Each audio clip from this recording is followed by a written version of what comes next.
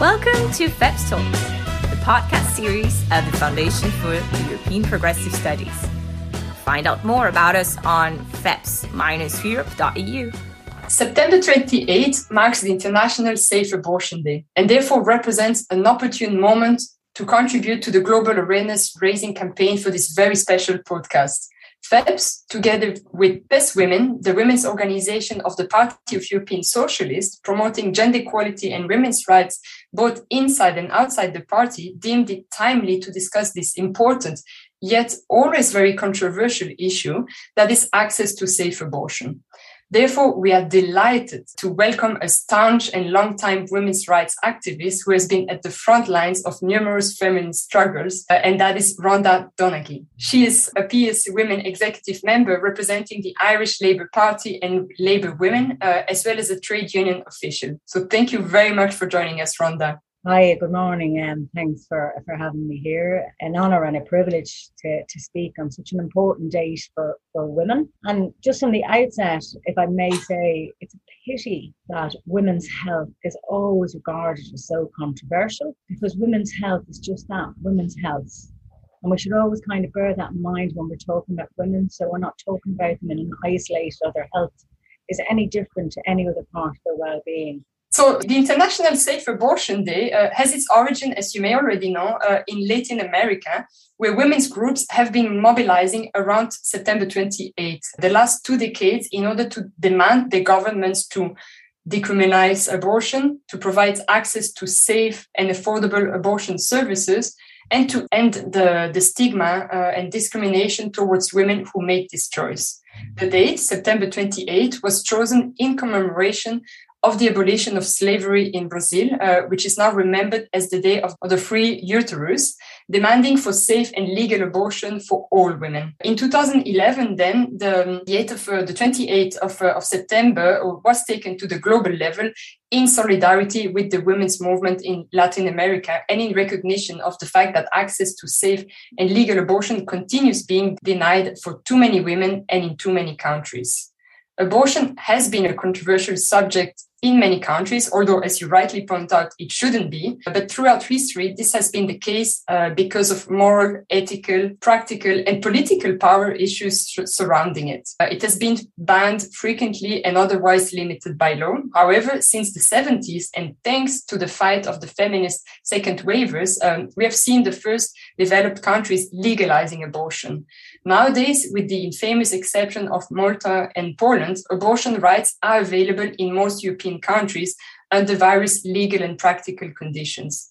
Nevertheless, a closer look at European countries does not seem to confirm these rights are granted forever. And at the same time, at the EU level, the Commission is legally unarmed. So several European countries, and increasingly the United States, with the examples that we've seen recently in the state of Texas or Mississippi, fears attacks by the opposition groups that wish to curtail women's reproductive freedom by imposing legal and financial restrictions, projecting greater stigma and discrimination, and further obstructing access to abortion care. All these factors constitute severe obstacles for women to fully exercise their human rights and severely put their health at risk as well. Where contraception is available and affordable, abortion should rarely be necessary.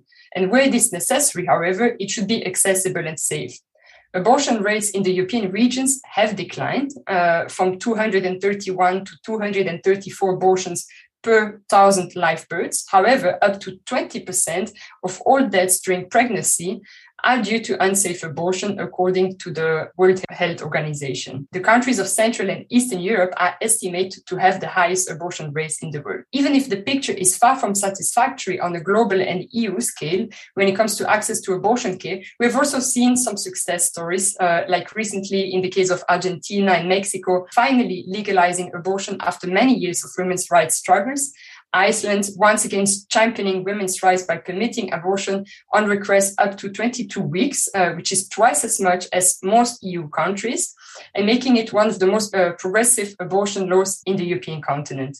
But also Ireland, which is the last EU country to have finally legalized it in 2018. So Rhonda, following the victorious case of the Repeal the A campaign in your country, can we now say that safe abortion is fully guaranteed to the Irish women nowadays? To the main it is. And if I may, to give a little bit of a historical context with the repeal of the Eighth Amendment to the Constitution was inserted into the Constitution in 1983. I would have been a very young woman in 1983, and I grew up in a shadow of the Eighth Amendment, a shadow which was oppressive, which didn't trust women, which was really, really hard and cruel for women. Also in a background where until the early 90s, condoms were not really or widely available in Ireland. Also that kind of exasperated the situation as well.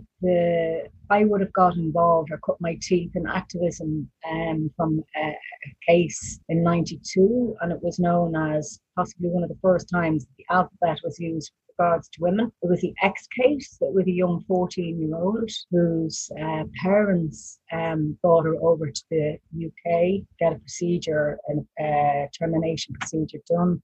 She had been raped by a family friend, and they wanted to know at the time there was something new called DNA. If they kept DNA, would they be able to go ahead and prosecute the rapist afterwards? And that young woman was recalled back to the country by the Irish state. The political row that ensued over that young woman's health and that young woman's body then was what led me in my first steps of activism to repeal this barbaric piece of legislation. As you know, there's time limits. As every woman knows, there's time limits around procuring an abortion. Things had to be done quite time sensitively, and the Supreme Court found in the young woman's favour at the time. We still in this country refer to this woman as I said, she was 14-year-old, a young girl time, and her parents protected her like lionesses with their cubs. They never allowed the media near her. It's at the height of respect for them, because that woman was allowed to continue the rest of her life with dignity. Some part of her life may have been taken away from her, but the rest of her life was her parents ensured she lived with absolute dignity then. So that would have marked my launch into how awful this piece of legislation was for people, for my sisters, for my peers, for my friends, for my colleagues. And I would have got quite involved then through various NGO groups, working out solutions to very, very Irish problems, which sometimes were operating, telephone helplines. At the time, we couldn't get telephone numbers, couldn't be given out. So to give out condoms was quite a big thing then at that stage as well. So we would have worked a number of things with that. There was the first referendum that I voted in 92 was a direct result of the X case. And that was successful. But any of the subsequent referendums were until repeal, the actual repeal of the Eighth Amendment, tinkered around pieces of legislation that we always knew they'd be back there. We always knew we'd be back there. Every win was small. When people weren't looking, we tried to rob a yard. When they weren't looking, if they were looking, we only went a few little steps ahead. But it was a little bit soul destroying, but quite good every time we got the small victories. We fought very hard for small victories to try and improve the lot of women. But bear in mind that women still had to travel to the UK, still had to travel outside of their own country to access abortion, which is a vital piece of healthcare for women's full health. Then thankfully things moved on, times changed. I still remained involved at a grassroots level and certainly at a political level with regard to trying to make a difference. And then I suppose a big change at the time was a young migrant woman, Savita Halapanova, was denied a termination in a hospital in Ireland. Savita had contracted sepsis in the hospital and knew herself part of her getting well meant, because she had, medical training, a dentist background, that a termination needed to happen. And she was denied that termination. Savita ultimately died, and fetus also died. And there was an outcry of anger, of futility, and I don't think people could realise that here we were again after so many people had gone before, that it wasn't a case of those who were anti-choice cared about, life, because women did die. Never ever forget that women died under the Eighth Amendment. Women died in extreme, horrific and brutal, and very, very, very unnecessary deaths. The government of the day, in response to Zavita, set up a commission, and the commission went to the general public and took all sides, all points of views. And the recommendation that they came up with was a very sensible recommendation that, we put the repeal the eighth to a referendum. The real work only just started that day, and a lot of groups in civil society, all left-leaning political groups in civil society worked together. We worked our hearts off to make sure that we saw change, that we got this change. And I would have been involved in a group, Together for Yes. One of the groups I would have been quite involved with, that were part of that group, Together for Yes, with the abortion rights campaign. And of course, my work was in the Labour women in the Irish Labour Party. So that was all, my connection there. And I took a month's leave from work. And I was lucky I was able to do that, to work as an activist on the campaign, because I knew it would be our last chance. We couldn't sacrifice this. And the change was there. Throughout the campaign, we were so close to it, we didn't see it. We didn't see the swell of support we had. We should have. Hindsight is great. Hindsight is like 20/20 vision. We won out on the day. It was a hard fought campaign. It was a campaign that everybody who was progressive had a really good voice in. It was led by activists for activists, in conjunction with the left political groups, the Labour Party, and certainly a part of the day, and others from the left as well. It was an amazing campaign to be involved in, and things didn't change overnight. And it's fitting that we're in September now, because it was September. We woke up and we read the news that the president had signed the 8th out of the Constitution. So September is always one of those, like, wow, what do? We repealed the 8th. When you started saying that, then what do we want? What did we do? Because we did it together. We repealed the 8th.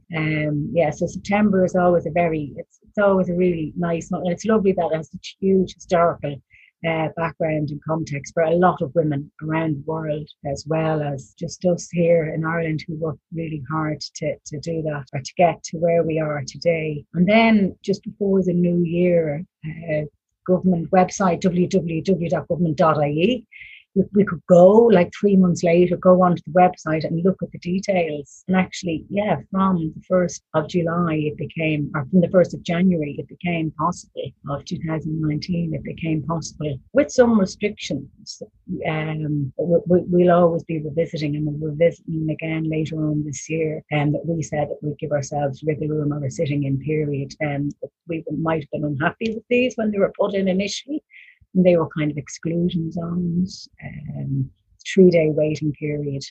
And we're not always happy that abortions are happening locally, that terminations that women need are happening in the local area. We've always advocated for free, safe and legal abortion. Women should be able to go to somewhere close to them without, the invasion of somebody protesting outside where they're going to, whichever clinic or whichever hospital they're going to. That their choices aren't been undermined by people who don't believe in choice, that don't believe in a woman's right to choose, that don't have compassion for women who find themselves sometimes in a situation through no fault of their own. Well, thank you for this. I think this is very important and useful for us also to understand what was the background of all this hard work eventually leading up to this big success for progressive but also women's rights activists. And you also mentioned how important the stakes are for women's health, whilst also referring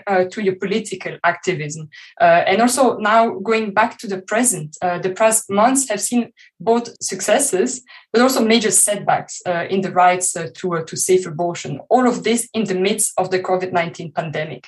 And the pandemic, again, puts the need for access to safe abortion into very sharp relief. It increases the risk of unsafe abortion and reinforces the need for safe abortion to be available as an essential healthcare. Maternal deaths have, in fact, risen substantially in some places, alongside a spike in cases of violence against women. So with the poorest and more marginalized women and girls worst affected, can you tell us a bit more about how the pandemic has restricted access to safe abortion? Well, lockdowns after lockdowns, as a set of lockdown in different countries for health measures, we saw happen from early last year. And thankfully, most countries have a sense and sensibility that women's health also had to be looked after as well as the health of the general population. So there was quite a lot of consultations online were done, which was good, which was really, really good. And suddenly pills became online. And the consultations on how to medicate with pills were online then as well. And people were talked through certain things where it would have been impossible to go to a hospital under normal circumstances. And that was really, really important. I mean, in COVID then, bearing in mind that in some countries where it's still not possible to have a termination, I have access to these pills became vital. And I actually think we were incredibly lucky here in Ireland that the repeal happened in 2018 and the laws changed in 2019, because it would have been an absolute nightmare, been unable to travel, been unable to access. And it has happened before in the past. My last memory of, I think it was 6 or 7 years ago, there was an earthquake explosion in Iceland, and most of the north of Europe couldn't travel. So Irish women had experience of this happening before, not on such a big scale as the pandemic of the last 18 months, but, it was always there in our mind, but thankfully we didn't have to do that. So we can see that society has trusted women in a pandemic to be able to deal with the consultations online, to be able to deal with pills sent by post. So keep on trusting women and just not stopping it now. If this is the only channel that some people have, so be it, let it be. At the end of the day, it will save women, and that it's a huge part of women's healthcare. I mean, video consultations, nobody would have thought in the wildest dreams that they would have happened in this country 3 years ago. Nobody would have thought in the wildest for termination dreams. And it happened, and it was successful. Women weren't in fear or absolute dread, or my mind can't even go there if this wasn't the case. It would be beyond comprehensible. It would. So we have to keep up this facilitation. Indeed. And the pandemic is very much highlighting how abortion is something that is extremely time dependent, right? Incredibly time dependent. And as you said earlier on, varying from country to country, it's incredible. I mean, we constantly see some countries in Europe trying to tinker around with the time frames. And stop trying to do that. Trust women, sometimes through absolutely no fault of their own. In the case of fatal fetal abnormality, women have to access late abortions. Or the thoughts of what they have to put themselves and the bodies through is horrific. It's a health issue. Like, we're talking about a health issue. I mean, unrealistic timeframes don't help women's health and mental well-being. We see really huge differences also across countries, right? With time limits ranging from 10 weeks in countries like Portugal and Slovenia up to 12 weeks in most countries, but also 16, 18 or 22 weeks in Austria, Sweden, and the Netherlands, respectively. There are huge differences, and at the same time, even if far from sufficient, abortion law offers a minimum standard to enforce and safeguard women's health and right to choose, right? Yeah. Yet, what we see is also the opposite, with a reversal of those hard-won rights, and very much aware of this reversibility. We know that the anti-choice, the right-wing and conservative actors are showing increasing hostility to women's women's rights. Progressive sexuality and education and anything related to gender are being increasingly condemned without rhyme or reason. And the abortion laws are necessary but remain incomplete and insufficient, and at worst impossible to implement due to very restrictive conditions, the best case being the consciousness objectors, as we see, for instance, in countries like Italy, where up to 70% of gynecologists refuse to do it on the basis of this reason. So in the context of the numerous barriers still standing, many women's rights movements have denounced the over-medicalization of women's bodies, but also deeming it as inherently as a political matter. Would you agree with that? Yeah, to me, anybody working in the medical profession should not have the conscientious objection clause. It really, really shouldn't be there. And there's a number of things that are so wrong with that. I have to go for a very, very straightforward surgical operation later on this year. Somebody could choose not to operate me because I was woman, just because I was woman, because he was conscientious. Nothing of it makes sense. For religious reasons. We constantly see some in society pick on one piece of one religion and zone in on how bad it is, where it can be very bad and it can be very aggressive. But what is a conscientious objection about looking after a full part of women's health? It's something that we should always have to revisit. And then when we're looking at best practice, we have to look at best practice in Europe.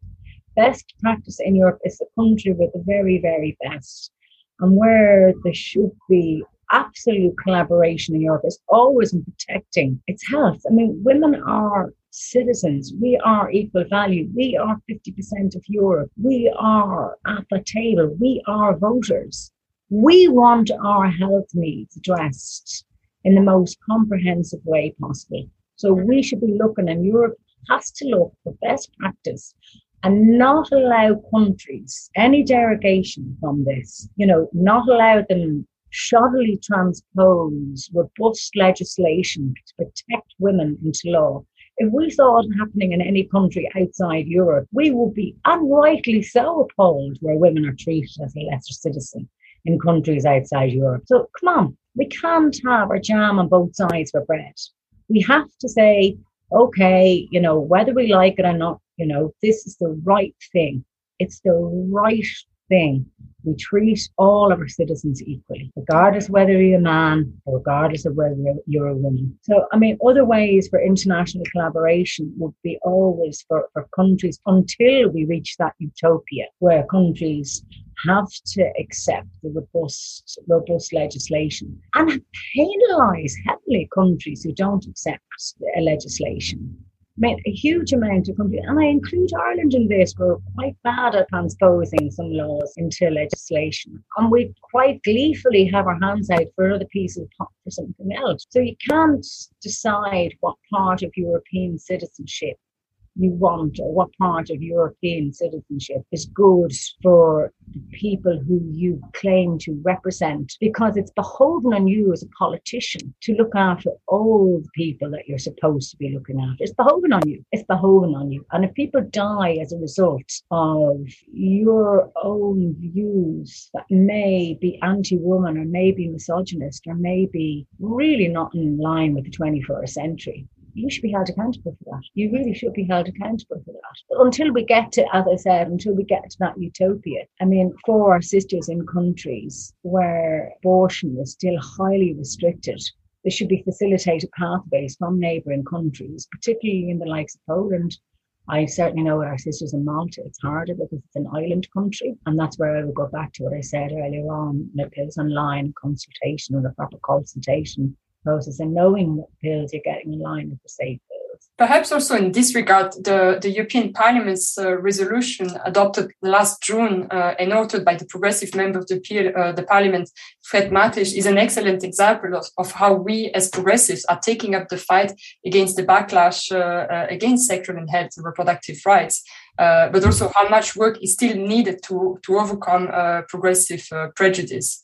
So perhaps to conclude on a positive note and building on the Irish successful case, I'd like to ask you also about what are the keys that lead to a positive outcome, and having yourself actively contributed to this victory for women's rights, what are the main lessons for progressive actors to draw to finally free abortion rights from any stigma? Oh, God. I mean, that's such a long question.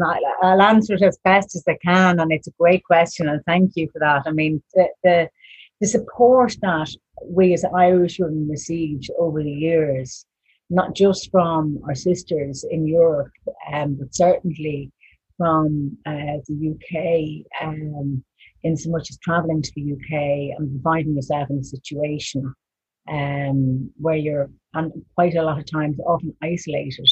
Women in the UK looked after Irish women incredibly well, from everything from giving a safe home, meeting people at airports, traveling with people to clinics, if they knew there was no exclusion zone outside the clinic, so people wouldn't be terrified or frightened on their own, facing a very daunting part of healthcare and feeling stigmatized where they shouldn't have to stigmatize. You know, that kind of sisterhood was always there, which was great. And some of the bigger clinics then providing enhanced healthcare to Irish women at no charge and no extra cost, which was always great. And it's a pity it had to be necessary. In Europe, as an Irish woman, I would always fly the flag for my sisters in countries that I see their rights and their civil rights under attack.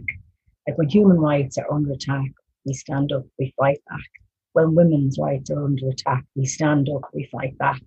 May sound like a cliche, but trust me, it so works. When we saw here in the referendum, people from my own sister parties in Europe traveling over here to work with us on the ground at a grassroots level, postering, leafleting, talking to people, debating with people, helping to bring people around. I mean, that makes you feel really good. And it's really, really, really powerful. It's a really, really, really powerful thing to do. I mean, like I said, we didn't always see things happening to us as far as we were concerned. As far as I was concerned anyway, we were fighting for this for our lives. And to always have the backup and physical support of people is great. But to know that there's countries that are looking for a legislative process that makes it easier in a bigger level, in a bigger scheme of things, within governance of the EU. That's where that's where we have to bring this now at this stage. I mean, if we even dare mention it, and you mentioned in the outset, I mean, things that happen, things that we see live happening now in tech is just dystopian dystopian. I mean, your mind, you can't even go there, you can't even think about it. It's actually frightening. It's frightening. So we just take everything that we have now, hold on to what we have. Like, it's really hard once any of the rights that you have are whittled away. And that's really important, that we don't take our eye off. Well, no matter where we're domiciled, where we're living, no matter how good we think we have it or how bad we think of it, don't allow them to take away anything. And to flag it through the systems in Europe, through the various institutions, to speak on your behalf. I mean, as grassroots activists from Ireland went to Europe and spoke on Irish women's behalf at the most important places where women met, at the conventions, to say, this is what's happening, this is the reality. You may not know this. So, and I mean, people sat up, people listened, and people supported, and constantly supported, even when it wasn't always fashionable or profitable. And we mightn't always have looked like we were on the winning side. But I mean, and I mean, and I will say win, and I'm not ashamed of saying winning, because I lived through the cloud of 83. I saw the alternative, and the alternative wasn't good, it wasn't healthy, and it was oppressive. And we can't ever advocate that somebody lives in an oppressive society. We owe ourselves much better. We owe our sisters much better. Yeah, that's kind of my opinion on that. Thank you very much, Rhonda, for this extremely enriching contribution. Unfortunately, this brings us already to the end of this podcast, so I can only thank you from the bottom of my heart. Thank you so much. Thank you. And thanks for having me. And thank you. And what we can gather from this discussion today is that every individual needs to have the right to decide freely and responsibly, without discrimination, without violence, about the number, spacing, and timing of their children, and to have the information and means to do so, and the right to attain the highest standards of access to health for everybody. And for this grassroots work is essential. So thank you very much once again. And once more, echoing the words of one of the greatest and inspirational feminist thinker of and once more, I'm going to start this again. Thank you very much, Rhonda, once again for guiding us through this vital subject, echoing the words of one of the greatest and inspirational feminist thinker, who is no less than Simone de Beauvoir, who herself wrote that there are two essential conditions to become fully emancipated: the economic independence through equal access to labor and the right to decide about their own bodies. Thank you, Letitia. Thanks for having an Irish opinion, and I like putting it into words. Thanks, Letitia. Thank you so much. Thanks a million. Thank you for your attention. If you found our conversation interesting, do not hesitate to share it on social media with the hashtag FEPSTalks. More is yet to come. Stay tuned.